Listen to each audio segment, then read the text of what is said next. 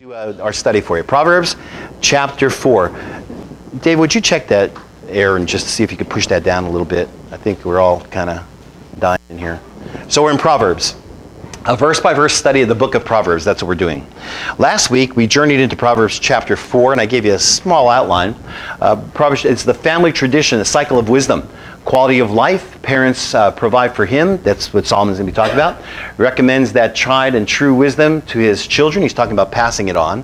And then he gives a little bit more. He says, specifies the nature of part of that wisdom. We're going to talk about that tonight. And eventually, encourages them to follow that example and teach their own children the devout wisdom of their family traditions. Now, we're going to expand that quite a bit. I also showed you this, that Solomon was observing this. Somebody tell me what the cliche goes to that. Apple doesn't fall far from the tree. He's saying, you know, how your parents were, it could be possibly that's the way you are, good or bad. I showed you verse after verse in in Genesis about curses being passed down. And again, it's just a very quick review. It says that the Lord is long-suffering and of great mercy, forgiving iniquity and transgressions, and by no means clearing the guilty, visiting the iniquity of the fathers upon the children unto the third and fourth generation. So there's a spiritual law that says if your family was wicked, they're going to pass that wickedness down. That's God's word, not mine. And it goes on and says this, I showed you how many times how families and people use these things to control others. And some families will do, well, I told you about this first. I told you about you start with your dad or whatever's being put into you. We have what's called nurturing and naturing. You are natured by your DNA. That's what you're born with. You can't change it. You're nurtured by the people that are around you. Obviously, your parents and your friends around you. That's all data for our lives. Then it becomes information. Then that leads to knowledge. And that eventually leads to your wisdom of how to act. And then, of course, your actions. So I told you how sometimes families use these things to control people. Isolation, money, feelings, sex, children, threats, dominance, intimidation. Many people and families can use this for power over others. And they may even not know they're doing it, but they do it. Then I showed you how this happens in the scripture. We know that sex, Judah, David, Solomon, and Ammon all had sexual problems. It was passed down. And we know that David, if you read the Psalms, David was on his deathbed and he had a venereal disease. And so we could show you the psalm where that is. And we know that Solomon had problems with it. We know that Judah had problems with it. We know that Ammon raped his sister, had problems with it. Then we saw children. Bathsheba was controlling Solomon because of the children. Solomon was trying to control Rehoboam and Jeroboam, who split the nation. We know that threats, Ishmael's children down to Islam's heritage live under threats even today. Islam is a bunch of threats. They incorporate people, young men who are rebellious into their ranks as jihadists because they threaten them with going to hell and not being in God's favor. So the threats are used many, many times. Then we have dominance, the Jezebel spirit that's passed down. I said this and didn't get in too much trouble for many of you, so I'll say it again. Hopefully I don't. If you have a strong, domineering grandmother, it's quite possible if she has daughters that one of them will be strong and domineering. And it's quite possible that one of her daughters will be strong and domineering. It's passed down. It's a learned habit. Then you go, boy, I'm going to not get too much trouble. I'm going to keep going fast on that one. Then you have intimidation. Herod the Great and Herod Antipas, they ruled by intimidation. They killed anybody that opposed them. Their children, their wives. Herod killed his mother-in-law. You have isolation, depression of Elijah. The Bible says Elisha got a double portion of Elijah's power. He also got a double portion of his depression. Elijah was very depressed. He actually asked God to kill him at one time. And Elisha did the same thing twice. So we see these passing down of things. And then, so I told you, as we go, I paralleled them to the biblical personalities who pass these negative things down to their offspring. Let me give you another chart I created to emphasize what can happen to us without godly intervention. So I didn't give you this one, but I'll give it to you now. So you have a sinful hereditary source. That's the center part up there. And then what happens, it produces a sinful present, a desire. That promotes a sinful present, that's a thought. And then that results in a sinful present, an action. So you have a source, the desire, a thought, and an action. Simple way. You have a dad who tells you that you got to be successful. He's successful. He pushes a son to try to earn money as much as he possibly can, tells him that. And that's great. That's wonderful. It's to a certain point. If it rules out everything else, what will happen is it become a desire that's passed on to try to please the father. And then that will become a thought, and that's all that will take him over is his thoughts of that. And then an action. And basically what will happen is he'll find himself, I just wrote to somebody last week, a guy that's wanting me to come to, where does he want me to go, Brian? Montana, thank you. To speak on Revelation. And he told me he's a successful businessman. He's watching this right now, as a matter of fact, probably, and wants me to come there. And I told him, I was writing back to him, and he was talking about how successful he, not necessarily bragging at all, but he was telling me that he was a successful businessman. He's on the board of several Fortune 400 companies, and he said that, you know, his life, he has done a lot of things for success, and found out recently that that's not where it's at. And I told him, I said, you know, it's unfortunate that some people climb the ladder of success only to find out that the ladder's leaning on the wrong building. And so, you know, that's what happens. And so this is the whole idea of what's going on here. So we know that knowledge and wisdom, we talk about real wisdom that makes powerful decisions. It all starts with knowing that raw data information must be processed upwards. And as a matter of fact, it is. So your data, you get it, you pull it in from your sources, whether it's your parents, your family life, your traditions, the people around you, TV, the media. It becomes information and it's starting to push you to a decision. It becomes your knowledge. You'll start to quote those things. And then eventually it'll be your purpose and your wisdom. So either that can be good or it can be bad. Then I gave you this. I gave you a family tree. Now I'm not going to ask you how many filled this out. But the reason I gave it to you is because many times when one of our relatives dies, we have a tendency to idolize them and make them saints. My father died. I miss my dad. He was a great dad to me. But my dad wasn't somebody who always did everything right. And so what he didn't do right could be passed down to me, and I have to be aware of it. So I gave you that, so that you can ascertain what that is in your life. And it's a real candid way to do that. I doubt that many people challenge us to do something like that. So I did that last week. Now we know Solomon's writing before Christ. We know that Jesus breaks all those curses. Somebody say amen. I'm nothing like my father was. I'm nothing like my family was. So he breaks those curses, but he's still giving us wisdom. I have this idea that people get saved, but sometimes they take a lot of the junk in their salvation that they had before. When you get saved, you don't just instantly turn to do everything right, do you? Somebody say amen. No, a lot of things float over, and we have to unlearn some things. That's why you're in a Bible study, by the way. And then I gave you the proverb of the week. Wisdom is the principal thing. Get wisdom and get understanding. That's the principal thing. So tonight we'll continue on, and we're going to go to Proverbs chapter 4, verse 10 to 13. It's a practical exhortation. He wants to tell us something. So he says this, "My child," again, that's that relationship of learning, "listen to me and do as I say, and you will have a long and good life. I will teach you wisdom's ways and lead you in straight paths." If you haven't noticed by now, we're 4 chapters in, and he's still talking about wisdom. It's almost like, I know you're hearing me, but I really want you to hear me. You've got to hear it. So he goes on and says this, "If you live a life guided by wisdom, you won't limp or stumble as you run." That's powerful. "Carry out my instructions, don't forsake them, guard them, for they will lead you to a fulfilled life." Now, we're going to hear those wisdom statements as we go along in the book of Proverbs, but he's still giving you a primer. It's almost as if wisdom knows we won't get it first off. It's as if she's saying to us, okay, I told you how to make wise decisions, break the curses around you, but I know you. Just because you know the truth doesn't necessarily mean you'll do the truth. And that is the truth. So I'll repeat it in another way, she tells us. Because wisdom knows that even those of us who have knowledge are thick-headed at times. Somebody say amen. Amen. All right, let me give you something. The patient thought he was dead. His psychiatrist had him stand before a mirror and repeat many times, "Dead men don't bleed. Dead men don't bleed. Dead men don't bleed." Then he stuck a pin in the patient's finger and made it bleed a little. "See now?" the doctor said triumphantly. "Yes, I see now," the patient replied. "Dead men do bleed." You'll get it later at home, I'm sure. And sometimes we feel that we just don't want to be pushed into do anything, don't we?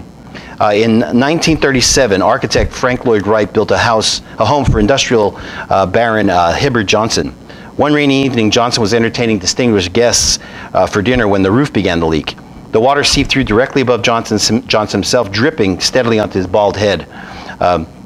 Irate, he called Wright in Phoenix, Arizona. He said, "Frank, you built me this beautiful house, and we enjoy it very much. But I have told you the roof leaks, and right now I am with some friends and distinguished guests, and it is leaking right on top of my head." Wright's reply was heard all over by all the guests. "Well," he said, "why don't you just move your chair?" Sometimes we're too thick-headed. We just want to do some things our way and not get what really we're supposed to do. The truth is, you can be saved and still be thick-headed. Somebody say amen to that. You can be saved and still be dogmatic.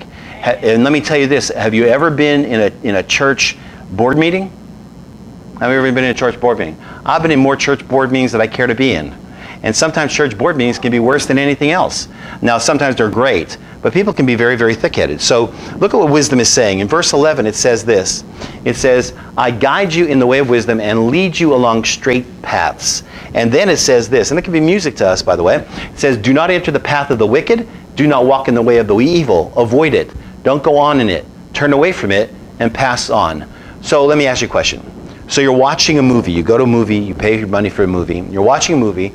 And all of a sudden, God's name's taken in vain. What happens to you? You get that dart through you? You feel that little chill, ooh, man, you know, that just does it come out of your mouth? Oh man, I remember being with some family members, not immediate family, and we were at a movie and something came with a string of expletives against God, and I went, ugh, and they said, it's just a movie, it's the way people talk, it's not the way I talk. You know, there is a way. We know what's good in our life. We know what's evil in our life. We know that. We have a built-in barometer because we know God, so we know it's evil. So what's happening, the Bible's telling us that there's two paths you can go on. Every day of your life, there are two paths you can take. Every single day of your life, every choice you make, every decision you make, every thought you make has two paths. This is what wisdom's telling us. There are two paths. So I'm going to concentrate on that tonight. It's telling us about this. Two paths for right now. Right now, there's two paths. Let me give you an example. There are people here tonight, you made a conscious decision to come here tonight. There are some people tonight that are not here. Some of them have legitimate excuses. Now, I'm not telling you everybody should be here. That's not what I'm saying. It's not about me or the study. But maybe they made some decisions that really weren't a good decision today, and they can't be here, but they want to be here. And so our decisions are important. There's no small decision in life. Everything we do is based on one or two paths, and we'll feel the consequences of those paths. So, two paths to life. There are always two choices, two paths to take. One is easy, and its only reward is that it is easy. And so usually the godly path is the hard path. How many found that to be true? The godly path isn't always the easy path. It's easy. I preached a message once when I first came to Birmingham. I was talking about Babylon. And I was talking about a river, the Euphrates River flows into Babylon. It flowed through 18 different gates in Babylon. Babylon was a beautiful city at that time.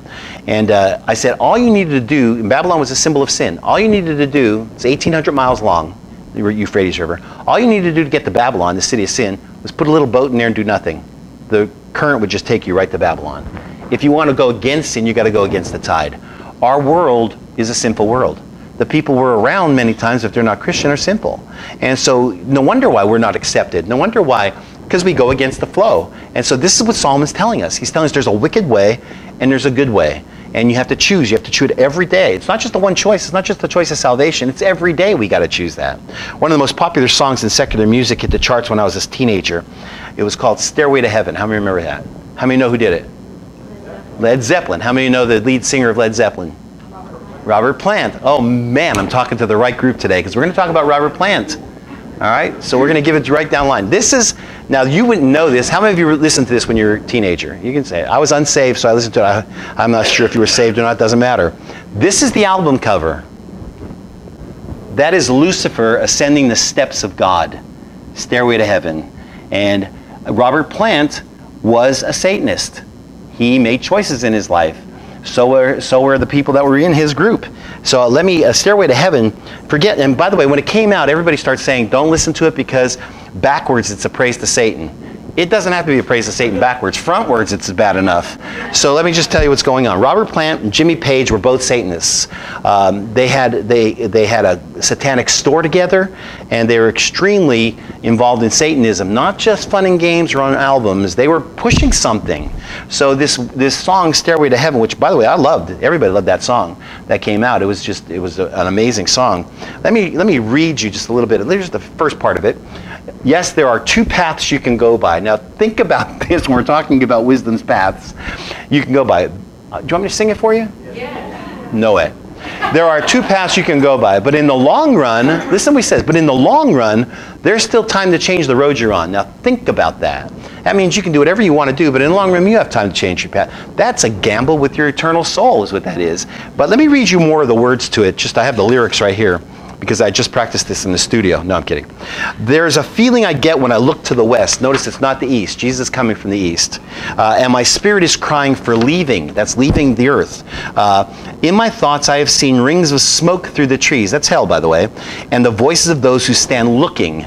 Then it goes on to say this. Yes, there are two paths you can go by, but in the long run, there's still time to change the road you're on, which, by the way, is not true necessarily, although I'll show you a little bit tonight.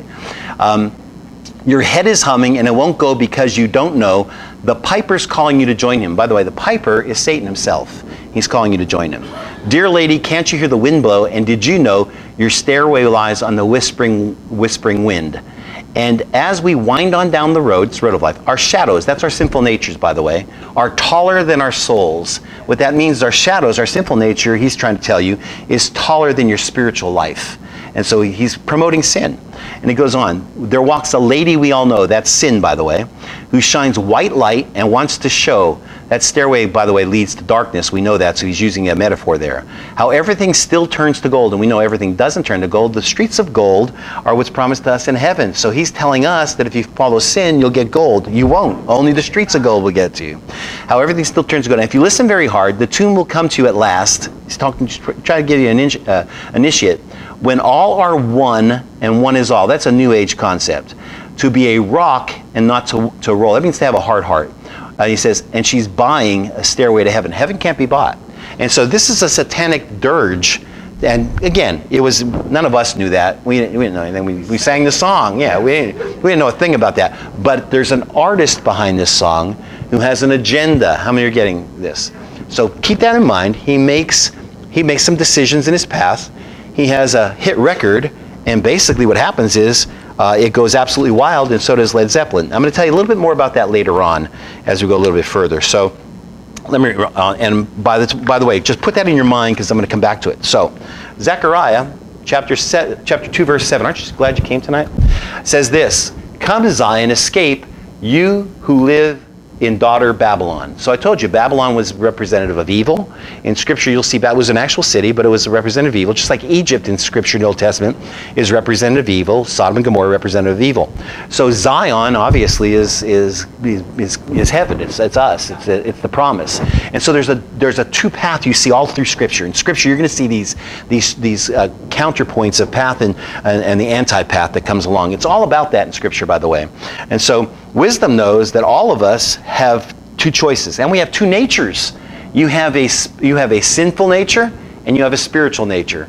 Just because you're saved doesn't mean you've gotten rid of your sinful nature. It's called the old man or old women. I'm not sure that even sounds right. How many understand what I'm talking about? All right, so Scripture has loads of examples of two natures if you really want to know Scripture. But before I get there are two paths people can take. They can either play now and pay later, or pay now and play later. Regardless of the choice, one thing is certain: life will demand the payment. So even the ease of sin, which by the way, sin is something that feels good. I mean, I say this to people and they get prayer meetings for me afterwards. When I did dope and I did drugs and I did cocaine, I loved it. I like to tell you I hated it, but I loved it. It was great, made me feel great. How many is that shock? It wasn't like I was saying, oh, I'm going to do this, I really hate it. I mean, it was getting high. It was forgetting all your problems. How would you like to forget all your problems? Well, I was getting high and forget all my problems. But I know that was an easy path that was going to eventually kill me. An easy path that was eventually bring me down a wrong road. Now I can forget my problems in Christ and I don't have to take any drugs. How many understand what I'm talking about? So sin is an easy path. So we see these two natures all over Scripture. Let me, some charts I did a long time ago. So examples of two natures. It's all over Scripture, by the way. Cain and Abel, they're opposites. Hagar and Sarah, opposites. These desires come down from above. These come up from the earth. Ishmael and Isaac, they're cousins. They're opposite. These are the Arabs today, by the way. Esau and Jacob. Esau, the Bible even tells us, he's fleshy, he's carnal, worldly, old man, original birth, Egypt, curse, short-term pleasure for long-term loss, indulgence. Jacob, spiritual, and has a spirit, heavenly, new creation, born again, Jerusalem, blessing, long-term pleasure, sacrifice. They're totally opposite. If you go a little bit further, you can see that when we look at the Ishmael and Isaac, we can see the differences. They both come from the same father, but we can see the differences. Look at the differences. Ishmael's born under bondage. He's born to Hagar. He's wild and he's untamed. The Bible says he's going to be a wild man. Arabs are direct descendants of Ishmael. And it says that he will be set against his brother, born by promise, Isaac, peace child, obedient, spiritual. Ishmael is going to be born under bondage, wild, untamed, fleshly, carnal. He's the old man. This is the new creation we talk about. So spiritually, Romans 7:19 says, "For the good that I would, I do not, but the evil which I would not, that I do." Paul's talking. He says, "I find a law inside me." He's telling it. I'll give you a summation of it. He says, "I am evil."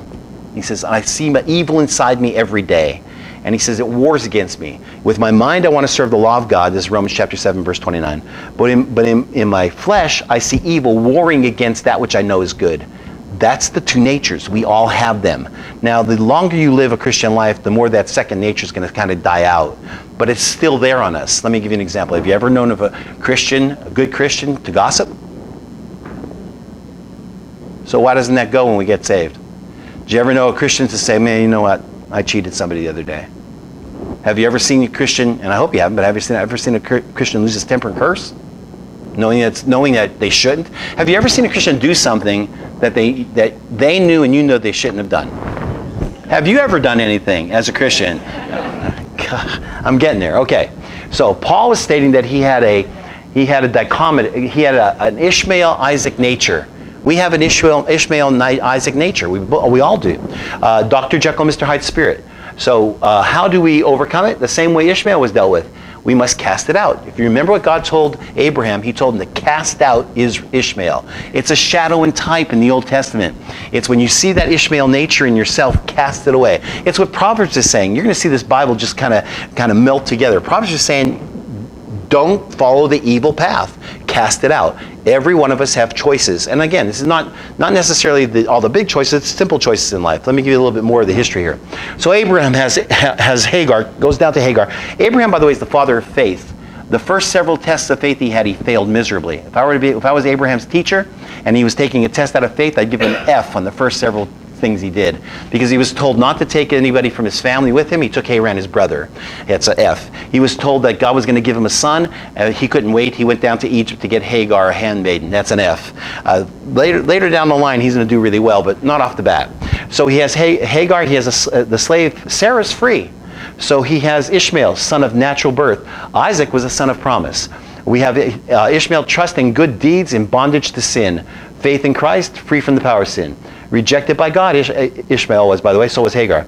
Accepted by God. Those who believe in Jesus Christ are the children of Abraham. So we know three major religions can put their lineage back to Abraham, but there's a big difference in those religions. Look at this one. Abraham has Isaac, Zimram, Jokshan, Medan, Midan, Mishbach, Shua, and you don't know those other ones because he had them later in life.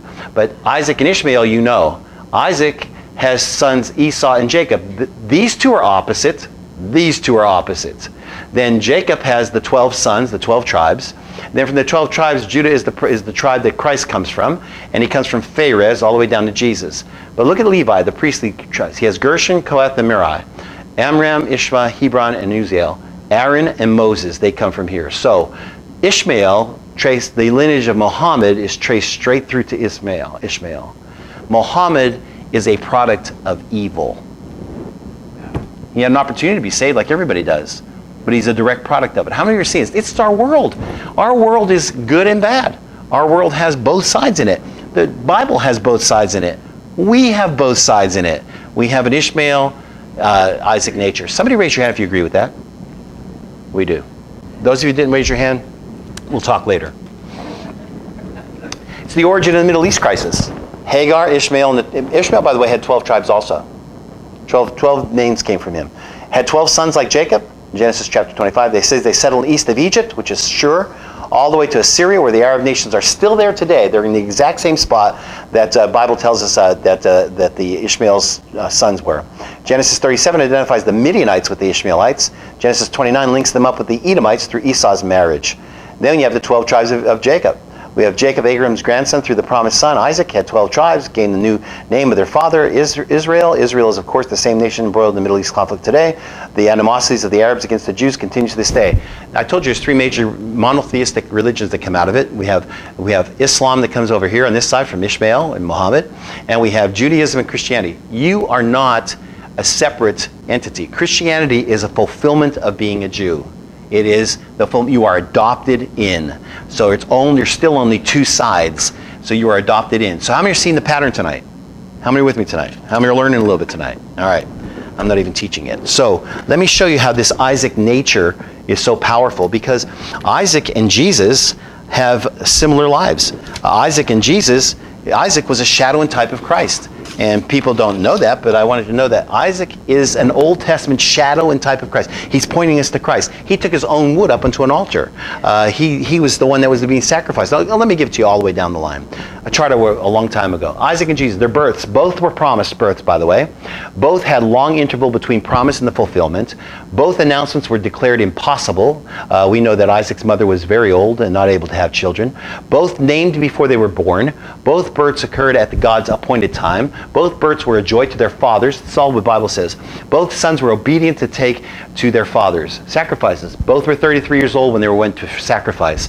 Both were on Mount Moriah, the exact same mountain. Isaiah went up the exact same mountain Christ went up on Calvary. It's Moriah. They were the only sons, the Bible says. Both were well loved. Both sacrifices were started early in the morning. Both had 2 men go with them. Both bore their own wood. And both took 3 days for the fathers to receive their sons back, because it took a 3-day journey for Abraham to come back down. Marriages. Is there a shadow and type here also? Yes. There will be an amazing parallel between the bride of Isaac and the bride of Christ. In an age of polygamy, Isaac was one of the only ones in the Old Testament that only married one bride. We get a full picture of God's intent for his son by looking into Isaac and Rebekah's relationship. So let me give it to you a little bit more. Promised son, Jesus. And there's the verses. Miraculously conceived. The father sacrifices the son. Your only son whom you love. That's what it said, both of them. Sacrificed on Moriah. Burnt offering, sacrificial lamb. Both burnt offering, sacrificial lamb. By the way, the ram is a male lamb. But he would carry the wood, he would carry his cross. Voluntarily sacrificed himself. He laid down willingly. Jesus laid down willingly. The ram's head caught in the thicket, the lamb's head with a crown of thorns. The thicket, by the way, was a thorny crown. So it's a parallel all the way down the line. And so we see these natures, and God has shown it to us all over Scripture. Scripture in the Bible is not something that tells us about science, although it will. It's not trying to prove astrophysics, although it could. It's not trying to prove any type of water transformation from the earth to the heavens through evaporation, although it does. It's trying to show us our natures and God's nature over ours. That's the whole. It's a revelation of God to man. So you'll see it all over Scripture. And this is what Proverbs is about. It's about telling you how to be on that right side every time in your life. You still with me tonight? So Paul goes on to tell in Romans chapter 7 and 8 about our two natures. Even after we've been saved, he says this. He says, "For I know that in me," I've been telling you this before, "that is my flesh, nothing good dwells. For to will is present with me, but how to perform what is good I don't find. For the good that I will to do, I don't do it. But the evil I don't want to do, that I practice." This is Paul. He's writing to the Romans. He's a believer. "Now, if I do what I do not do, what I will not to do, it is no longer I that does it, but sin that dwells in me. I find then a law. Evil is present with me, the one who wills to do good. For I delight in the law of God according to the inward man." So he's saying, I find this law inside me, that I love God with everything I have, but I have this other nature. And he's giving us something. And where do you think Paul got his sin nature from that popped up daily in his life? It's hereditary. We inherit the sin nature from Adam. Somebody once said to me, "Man, if Adam wouldn't have sinned," I said, "What? You would have been okay? If you would put you in the garden, you think you wouldn't have sinned?" Trust me, we have a nature. We have a sin bend. We have a sin nature. So it goes on to say this in Romans 7:25. He says this, "Oh, what a miserable person I am. Who will free me?" King James says, "Who will deliver me from the body of this death? From this life that is dominated by sin and death." And I love the fact that Scripture was not written in... there were no chapter breaks in Scripture. There was no chapter 7 and chapter 8. That came in 1500s. So it was one letter. So he goes on to it in Romans chapter 8, verse 1. He says this, "There is therefore now no condemnation to those who walk not after the flesh, but after God." So you and I are not condemned because we have a sin nature, because we're not trying to walk that way. He's telling you grace abounds in our lives so we can walk in our Isaac nature. How many are getting this? But in Proverbs, there's no such thing as grace. In Proverbs, it's the Old Testament, and he's warning. And I think that warning is a good warning for all of us. So we see that in 1 Corinthians, it says this. It says, "I die," it's Paul again, "I die every day." I mean that, brothers, just as Jesus our Lord. He's saying this. "I get up in the morning, and because I have a sinful nature, I take out my 44 Magnum and I shoot myself every day." I have to kill that sinful nature in me every day, because we have a bend towards that. And again, this isn't popular today. Nobody wants to preach it. Nobody wants to teach it, but it's the truth. And here it is. For the flesh lusts against the spirit, and the spirit lusts against the flesh. These are in opposition one to another, so that you may not do the things that you please. That's Galatians, this is what I just read to you. Let me give you a better illustration of it. This is you and me. We're in a tug of war. Our lives are a tug of war. How many of you ever had, and I'm going to ask you to confess your sins to me, but how many of you ever had a thought that you knew was not a godly thought? How many of you ever did something you knew wasn't godly and you felt horrible? This is our sin nature. Our sin nature pulls on us all the time. Proverbs, Solomon wants you to know that. He wants you to be aware every moment of every day that you have to make choices. How many are getting this tonight? All right, so what we see here is some other scripture verse I want to just lead you to. Just a couple before we go on. Abolishing his flesh, this is Jesus. Abolishing his flesh. We just told you sin nature is in the flesh, so his nature dies. Now watch. Abolishing the flesh, in his flesh, the law of the commandments and ordinances. In other words, everything that was gone against, that he might create the two in himself into one new man. So when Jesus came, he took the sin nature of man and the God nature, and he put them into one. That's why Jesus had no sin. Jesus was someone that didn't sin. He took our sin on himself, and he brought it into one so that you and I can't be condemned, so that you and I can walk in grace. How many are getting this? These scripture verses mean nothing unless you take it into something like this kind of study. Another one, watch what it says. Walk by the Spirit, and you will not carry out the desires of the flesh. It's two paths. You walk by the Spirit, or you walk by the flesh. That's exactly what Proverbs is saying. Walk by the Spirit. Let me give you another one. There is therefore now no condemnation to them which are in Christ Jesus, who walk not after the flesh, but after the Spirit. So here you have that two path again. There's no condemnation in us. We're not condemned because we're walking after the Spirit, because we have a heart towards God. We know our limitations, but we have a heart towards God. That's salvation. That's what it does. It makes the slate clean. It justifies us. The word justification means just as if you've never sinned. And so it just justifies us. So Proverbs is telling us and warning us. Romans 8:13 says one more time, for if you are living according to the flesh. Now this is a lifestyle according to the flesh. This is why when someone comes to church and says, you know, I'm an adulterer and I love God and I'm a Christian and I'm going to stay an adulterer. You're wrong. You're living by the flesh. You cannot coordinate both of those together. And so when you see somebody saying, and again, homosexuality is no different than adultery. It's sin. When somebody comes in and says, I'm a homosexual, but I'm a Christian and I'm staying, you know, and God loves me, you're living by the flesh. It's against Scripture. And so you're trying to combine two and you can't combine those. It's against Scripture. So for if you are living according to the flesh, you must die. But if by the Spirit you are putting to death the deeds of the body, you will live. So when I sin, I ask forgiveness. I don't want to do it again. I don't do it because Paul says, do we sin so grace abounds? God forbid. Well, I know grace is there. I know it'll cover me, but I'm not trying. I'm not trying to sin just so God, because I have an escape route. Matter of fact, when I was talking to that lady last week, she asked me about eternal security. She asked me about, and I could tell she wasn't saved. And she asked me about eternal security. She asked me about if the rapture happens and I have a sin. She says, you have a sin. The rapture happens and you have a sin. You lied that day. Is God going to take you? I said, of course he is. And she said, what do you mean, of course he is? You have a sin. I said, God knows my heart. He knows if I'm living a lifestyle of sin or if I have made a mistake in one area of my life. He knows my heart. He knows whether I'll confess or not. I said, you cannot think that God is this guy, that God is this judge that says, I have a reason for not keeping you into heaven, bringing you in heaven. The Bible says that he would have it that none would perish. Now, does that make me sin? Or does that give me incentive to sin? Of course not, because I want to live a good life. How many are getting this tonight? This is great theology for you, and I'm not even in Proverbs yet. All right, so let me go a little bit further and just give you a little bit more. So the real truth of Christianity that Jesus taught us was to expose and not hide our sin nature. Oh boy, that's what Paul was talking about.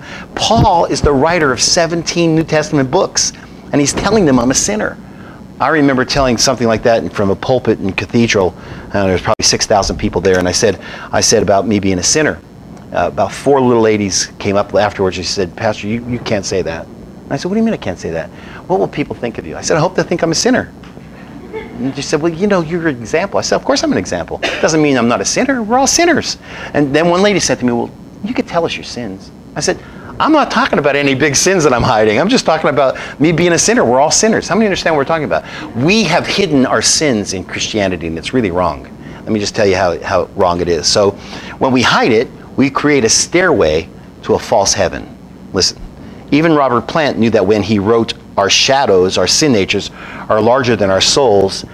In Proverbs chapter 4, Solomon is telling us about our two natures. Wisdom wants us to be honest. Jesus wants to be honest with ourselves and with others. The trap of modern Christianity is to appear honest so others will be fooled by your facade. That's a trap. And deep down, hide our sins in the shadows. When I got saved, man, I told people my sins were like an 8-lane highway. They were just huge. And when I got saved, that got narrowed down to kind of like a 1-lane highway. And I'm still working on it. It's maybe a towpath, but I'm still working on it. Everybody else is. But I remember getting saved, and I think I've said this in the other study. I probably haven't said it here. And one of the things I had trouble with breaking was smoking. I smoked 3.5 packs of cigarettes a day, and I had trouble breaking it. So I was a song leader in a church. I was on the board. I just helped build the building for the church, and no one knew I smoked. And except Cheryl, I think she had some idea about it. I would lie to her though about it, and because I'd sneak it. But it was hard for me to quit, and so I would just battle with that over and over. I knew I was saved, I knew I loved God, but I knew I was killing myself doing it. My father died of a heart attack. You know my family history. I've told you that before, and so I was convicted of it. For me, it was a sin. Somebody said, well, does that mean if you smoke, you're not going to go to heaven? No, you will. You go to the smoking side. So I was really convicted of it, and basically what happened was, I had to wrestle that within my life and get that down. Did that make me less of a Christian? No. It was going to harm me. Sin doesn't make you less of a Christian. It harms you while you're here. So the wages of sin is death. And so if you have sin that's habitual and you're trying to fight it, that sin will hurt you. If you're an alcoholic, you'll get cirrhosis of the liver. So basically sin hurts. Sin has its own penalty inside of it. Again, Paul's trying to tell us this. We have to be honest. If I would have been able to go to my pastor and tell him, listen, I need you to pray for me, but I couldn't trust them. I would think he would say, well, you can't lead song service, you can't be part of the church, because they were very judgmental. And so, but if I wouldn't have done that, I wouldn't be a pastor today. Instead, I had to take that battle on and go through. How many are with this tonight? How many are understanding this? We can't hide our sin natures. We have to be able to accept it. Deep down, we have to do it. We, the church, have almost made honesty a sin all by itself. If you confess a fault someone else doesn't have, you'll be judged by them. And that's just not right according to Jesus. It's not right for any of us to judge anyone. Somebody say amen to that. Listen, I'm teaching, but don't get me riled because I'll start preaching. All right. I shared this recently. Let me share it again. Luke 18. 2 men went up to the temple to pray. One a Pharisee, the other a tax collector. The Pharisee standing by himself was praying thus, God, I thank you that I'm not like other people. I'm not a thief, a rogue, an adulterer, or even like this tax collector. I fast twice a week. I give 1/10 of all my income. But the tax collector, standing far off, wouldn't even look up to heaven, but was beating his breast, saying, God, be merciful unto me, a sinner. I tell you, Jesus is talking, this man went down to his home justified rather than the other. For all who exalt themselves will be humbled, and all who humble themselves will be exalted. So let me put it into modern tense, okay? Let me just step it up. The two of me went up to the church to pray. One of me said, God, I'm so thankful I'm not a drug addict anymore, a pimp, a prostitute, a whoremonger, a murderer, an adulterer, a homosexual, a rapist, or a bigot like other people I see all around me. Then a drug addict, pimp, standing in the back of the church, wouldn't even look up but kept crying with real tears and said, God, please help me to stop sinning. Who's justified? The Bible says, who will walk away with God's justice and its covering? The one who's humble, the one who admits who he is. And so that's what Paul's doing. So how does wisdom fit into all this tonight? Well, wisdom tells us there's always two paths that we can take in life. It's driving home that life message. On almost all decisions, and certainly on all of our thoughts and actions, there are two ways to go, and they're opposite ways. Wisdom's trying to guide us here to be cautious and to choose the godly path always, the high road in life always. And this is a choice of life all the time. The high road, take the high road because the view is better. And basically, it's better to walk alone than with a crowd going in the wrong direction. Nothing gives one person so much advantage over another as to remain always cool and unruffled under all circumstances. That's Thomas Jefferson. Nobody should be able to get your goat. Nobody should be able to make you change. You have to have a choice on that. You have to make a decision. If there's an anger problem, you have to take war on that. Then Proverbs chapter 4, after telling us of the two paths we can choose in life, Solomon uses a type of poetic parallelism that he will use throughout Proverbs. I'm going to close soon. To make his point and counterpoint, let me explain it to you. This is parallelism that he uses. It's all over Proverbs. Types of poetic parallelism. Antithetic parallelism. The second line that he will write states the opposite view of the first in order to emphasize the point. An example in Proverbs 3:33. The curse of the Lord is in the house of the wicked, but he blesses the habitation of the just. He's going to use that all through Proverbs, and here's where he's going to use it tonight. The way of the righteous is like the first gleam of dawn, which shines ever brighter until the full bright of day. But the way of the wicked is like complete darkness. Those who follow it have no idea what they're stumbling over. It's pretty simplistic, but it's pretty powerful. He's telling us something. Here's the King James version of it, and let me give you another version of it here. Well, no, before I do that, let me do this. As we continue to see it, let me just give you one more thing as we go on. This will actually be our proverb of the week, by the way, and here it is. But the path of the just is as the shining light that shines more and more into the perfect day. Let me give you some of the words that are used there. Path, orak, well-traveled road, just, sadiq, forensically clean, shining, noga or, glittering in light, perfect day, kun yom, the day you finally stand straight up in God's provisions and promises, 24 hours. Now listen to this real well. Solomon is telling us that when we choose wisdom every day, the right path, it will bring blessings literally to us every single day. So when you make 24 hours, he's talking about 24 hours, that's literal. So when you make a right choice for God in a day, that day will give you 24 hours of blessings. And he's telling you that to let you know that this isn't something you do once and then you forget about it.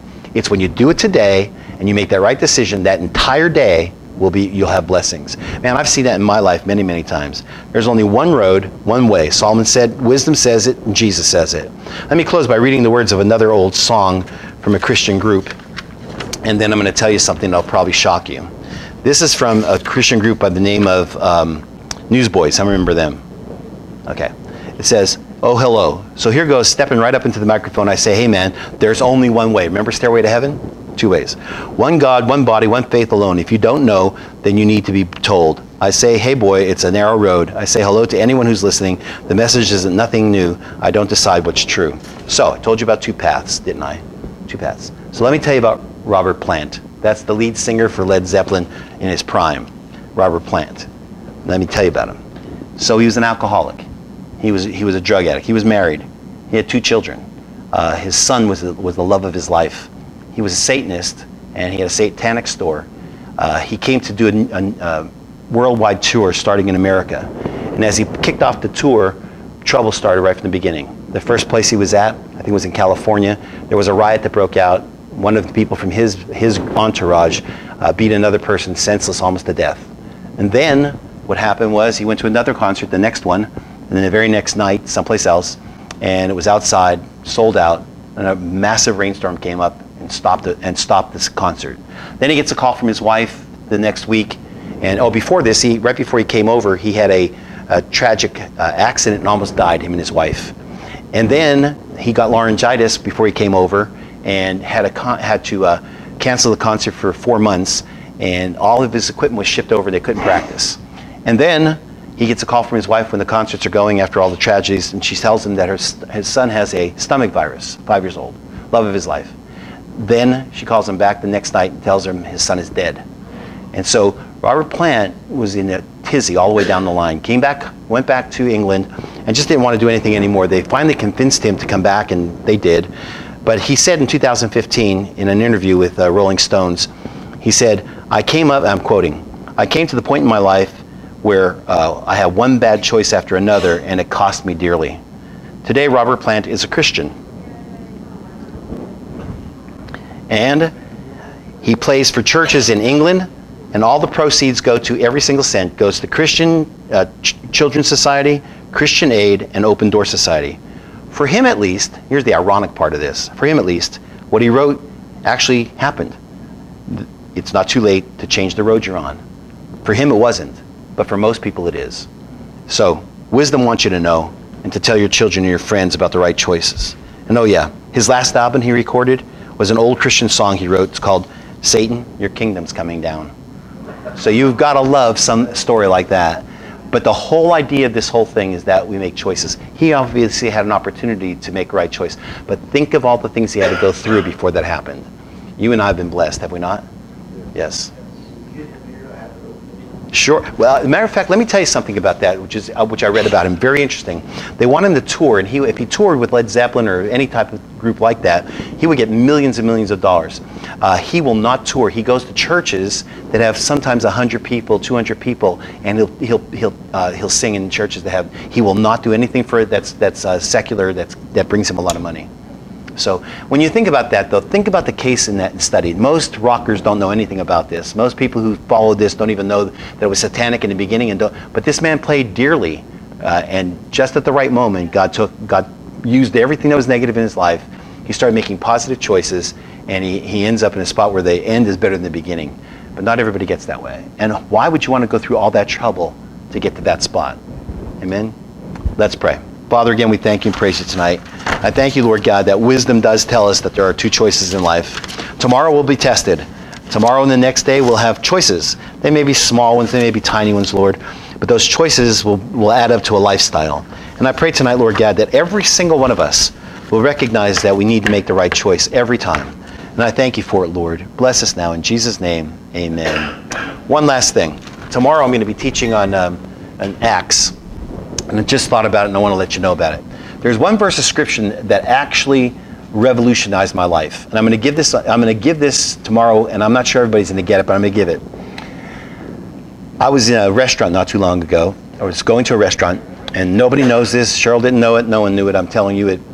And I was walking towards the front door, and a little wrapper, a little piece of paper blew past me. The wind was blowing pretty much, and it blew past me, and a verse of scripture came into my mind, and I reached down, and it was going into the landscape, so it wouldn't have been, nobody would have found it. I reached down, I picked it up, and I put it in my pocket, and because of this verse of scripture. It's called the Golden Rule. You do unto others as you would have them do unto you. And I thought, would I want someone to come to my door, see something pass by their feet, and pick it up? The answer was yes. So if I would want somebody to do it, it means I have to do it. How many understand what that's a very simple thing, but it has ruled my life, and I try to do it every single day of my life. What would I want someone to do for me? Would I want somebody to talk about me? Well, then I shouldn't talk about them. Would I want somebody to steal something from me? Then I shouldn't steal anything from someone else. Would I want somebody to lie about me? Then I shouldn't lie about them. So this is what Proverbs is talking about. There's two paths, and you can choose it every single day. That's our study for tonight. Thank you.